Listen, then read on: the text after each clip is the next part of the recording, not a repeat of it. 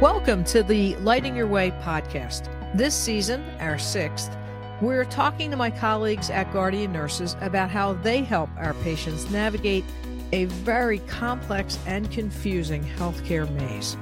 At the end of each episode, you'll hear their suggestion as to how you can become an advocate for yourself and your loved ones. Hospice is one of the most underappreciated and underutilized healthcare services. According to the National Hospice and Palliative Care Organization, over half of hospice patients are on service for 2 weeks or less. However, patients facing a terminal illness and their loved ones can receive care and support for 6 months or longer, depending on the course of the illness. It's making the decision to engage hospice that delays patients and families from benefiting from those services. In this episode, my colleague Tanya Niverson shares a story of courage and acceptance.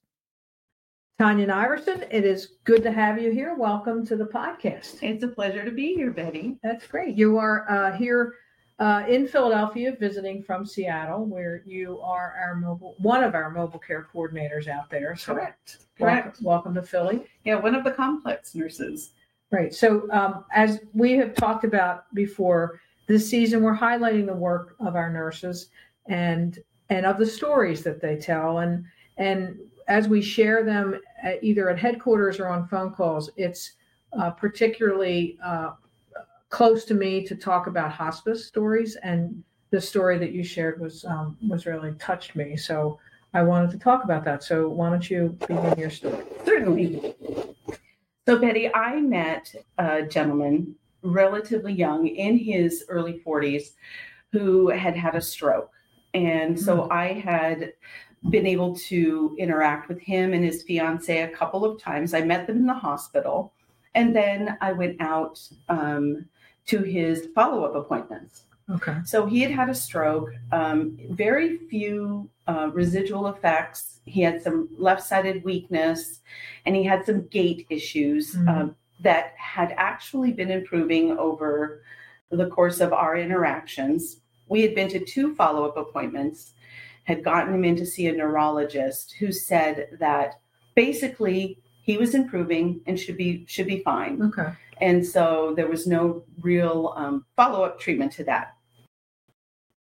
One evening, he had another event that felt like a stroke to his family. It had some left-sided weakness, facial drooping. He couldn't speak.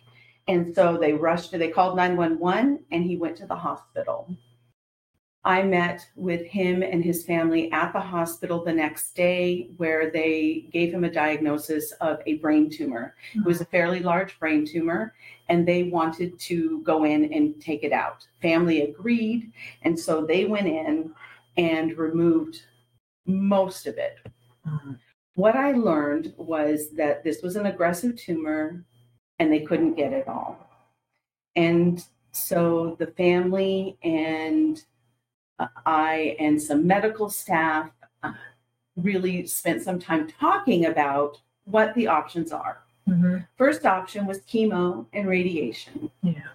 And knowing the member, he said absolutely not. He did not want any chemo. He did not want any radiation. If he just wanted to go home. Wow.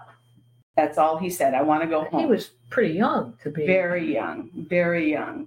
He had no past medical history of any medical issues. He was not on any medications, and the thought of trying to go through all of this was just not in his. He just didn't want to do it. And did the oncologist have that conversation to explain, the course of what that treatment would look like? Because it is often not a successful treatment. Absolutely. They had that conversation. They had even talked about prognosis, that it would probably come back. And that was his whole thought, was that I don't really want to go through this. I want to go home. I want to be with my family, and I don't want any major intervention. Wow, how courageous of him. It was. Now, his family wasn't as courageous. His family did not want him to go home. His family really wanted him to go through treatment. And so there was a couple of tough conversations that they had with him. In the end, when he did go home, he agreed, and the family agreed to talk to a palliative care or hospice nurse. Right. So it's like they call it the bridge program for a reason. Right? That people can't really wrap their head around hospice because they feel like it's waving a white flag. That's exactly it. Right. It's throwing in the towel. Right. They're not ready for that. They weren't ready for that.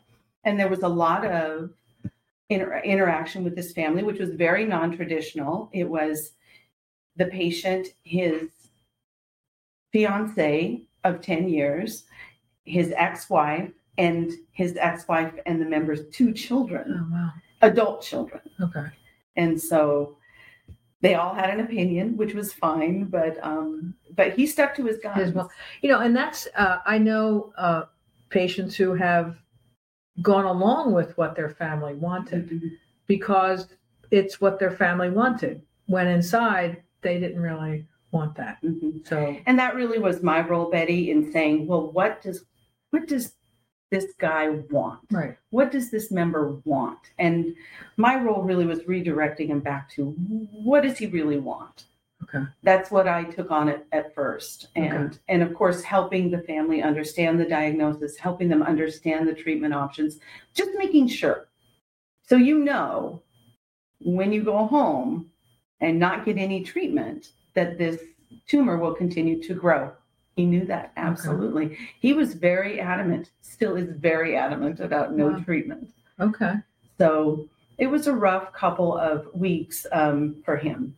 But then he went home. Yeah. And I had the honor. I really feel it's an honor to be a part of these members' lives and these serious events that they have in their life. And so I met with this entire group and the hospice nurse. And I watched her. As nurses, we watch, right? Yeah. Most of our assessment is really what we're looking at. Where can I make an impact? Where can I help these people? And I watched this family interact at the first hospice meeting. And this nurse was amazing. She sat back. She watched the family. She talked a little bit about traditional care, non-traditional care, social work, all of the things that can be offered as part of a hospice program. Right. And this family did choose hospice. Okay. They chose hospice. And they didn't want any. Were they led by his, because the patient was saying he wanted it, they were kind of watching him and thinking, okay, if he wants it, I guess we're okay with it. Was that the energy? It was the energy because the nurse specifically asked him these direct questions in a way that was really quite kind and soft and not, just very, very supportive of the patient. Mm-hmm. And I really felt like they were getting it as she was talking about it. Where do you want to go? What do you want? How much do you want us in here? She was so willing to do whatever he wanted. Great. And it was really quite wonderful to watch. Yeah, I think patients, at least I think the average, the statistic that I've often read is that most patients engage hospice with just 2 weeks. The average length of stay on a hospice is 2 weeks, and that's not enough.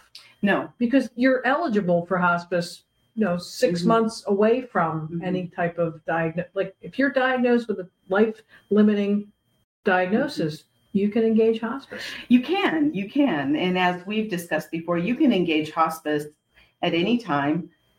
Anyone can engage hospice. Yes, very important. It doesn't have to be a referral to hospice from a physician. Right. Correct. Right. Or a nurse practitioner. Really quite wonderful. Right. And I think that I don't know if that family would have made the referral, but you can, at least here in Pennsylvania, I think the same is true in Washington. So if you call up a hospice, maybe your neighbors use that hospice, maybe it's a hospice affiliated with a church, you can make the referral, and that hospice nurse will come out and have the discussion. If there's no strong arm at all. It's much like a lovely conversation about what you want. It really was. The whole thing it was very long. It took about 2 hours to really get to what his desires are. And then she moved to the family. What do you hope for here? Okay. Which was, of course, there were tears, right. And there was a lot of, especially in the adult sons, I want him to not have those. Okay. So she really was able to assess where each one of those family members were in their grieving. Okay. Because that's really what she will do. She will help them through that. How long was it from the time of the of the surgery till the hospice meeting? It was about a week. It wasn't long. Oh, it wasn't long at all. Oh, they went home. They went home and wow. Yeah. Yeah, because it's not even enough time to, Dad's got a tumor, and now I'm meeting with the hospice nurse. Right. Or Dad had a stroke, and now had a stroke. Right. We're meeting with a hospice nurse. So it wasn't long.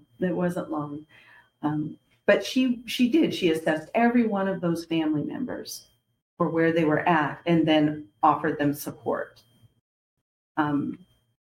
They were able to bring out a emergency kit, which was just amazing. It was full of medications, anti-seizure, anti-nausea, I think 2 or 3 different painkillers. Okay. And anti-anxieties. Okay. And just a couple of pills of each of these, and so that they could administer those if needed. Right.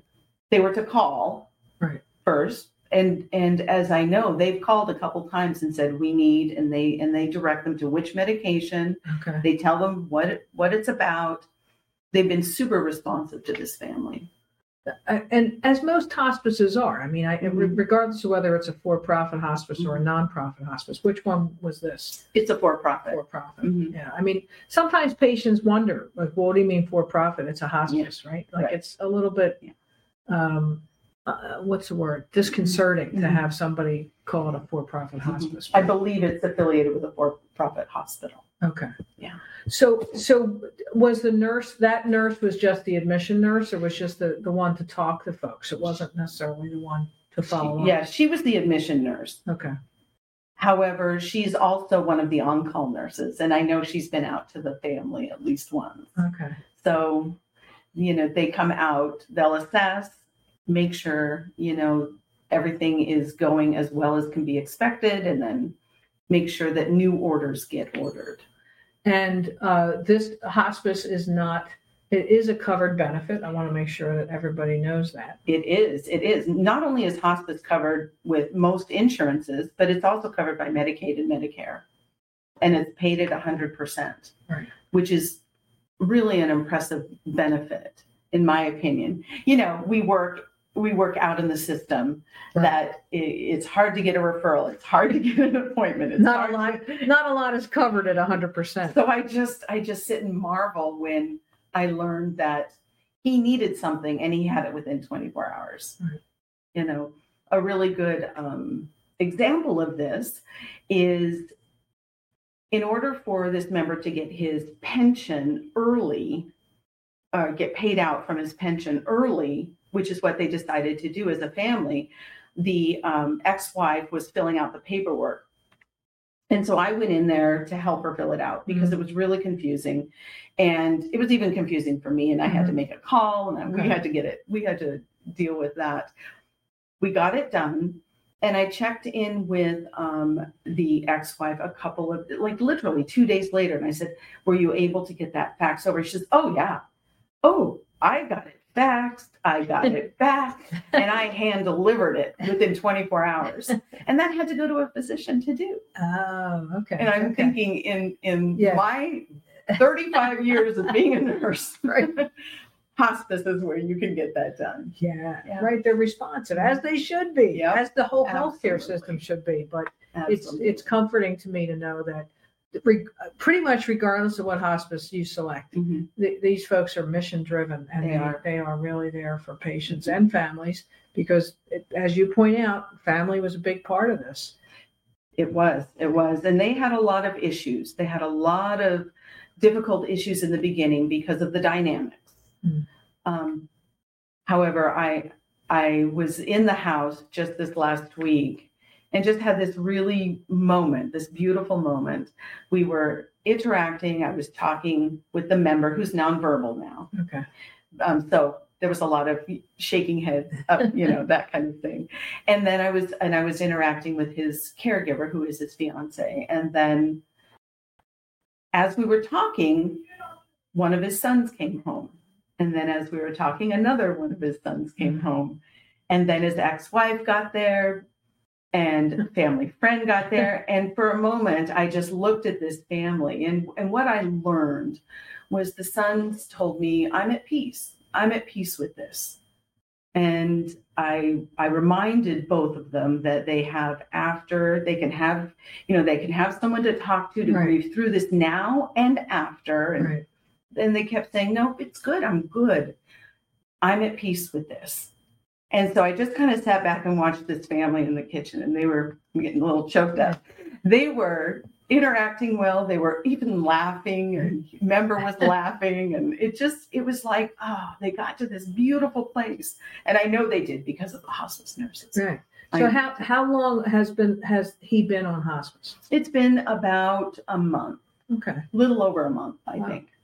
Right. So they've had time to, I don't want to say reap the benefits, but to understand the benefits, right? To have the call, people respond, doctors respond, nurses show up, right? So I think that for me is what folks don't understand about hospice is that, I don't want to say the sooner you sign up, but the earlier you understand the benefits of it, it can be a life-changing experience for your family as well as for you. It really can. It really can. Absolutely. Absolutely. So having gone through this with them, which sounds like a wonderful kind of tribute to them and to their understanding of it for their father and partner, what do you think is the takeaway for you and for our listeners about hospice? Well, I think if we can help reduce the stigma of the word hospice, families hear that, they get wide-eyed and they think, oh, that's it. I'm throwing in the towel. This is the end. Okay. I think it's get rid of that stigma and really understand that, you can go off hospice. if you, I have a personal experience with an aunt who went on hospice, and the doctors may not have diagnosed her well. And she went off hospice and she lived for another 3 years and then went back on hospice. So it's not a life sentence. Right. Shouldn't be any stigma attached to it. That you are, you're going to get the benefits that you really need when you need it. And hospice offers much more than, DME. We didn't talk about that. DME and fall mats and, all of the supplies, they come from the hospice. All this family has to do is pick up the phone and say, I need this, and it's there. Right. And that is something that you really can't get outside of hospice with any expediency. Right, or consistency, right? Like it depends on what your benefits are. It depends on, but this is across the board, you can get what you need. So if we are able to deliver that message to our members, to anybody, who might be, friends, whatever. If you can deliver that message, there's no stigma attached to this. I agree. I think it's been to your point about palliative care hospice. People think it's, the death agent coming in with a sickle and checking their family member out. Yeah. So I'm glad it was a positive experience for this family. Good. It has been. And for you. Yeah, for me too. It's such an honor. Such an honor to be included in that, in those decision makings and helping them with whatever they need. Yeah. There's very little I could do now because the hospice nurses have come in. I'm just their support. Yeah. Well, you're the thread, right? You were there at the beginning, and now you'll have the bridge at the end that as well. Yeah. Right. Yeah. No doubt. They're good family. thank you for sharing that It's story. my pleasure. Thank you. My pleasure. So, all right, we'll have a safe trip back. Thank you. Thank you. All right, talk to you later. Bye, Betty. If you have any questions that you would like us to address in a future episode, please email us at podcast@guardiannurses.com. That email again is podcast@guardiannurses.com. We would love to hear from you. Thank you for joining us this week.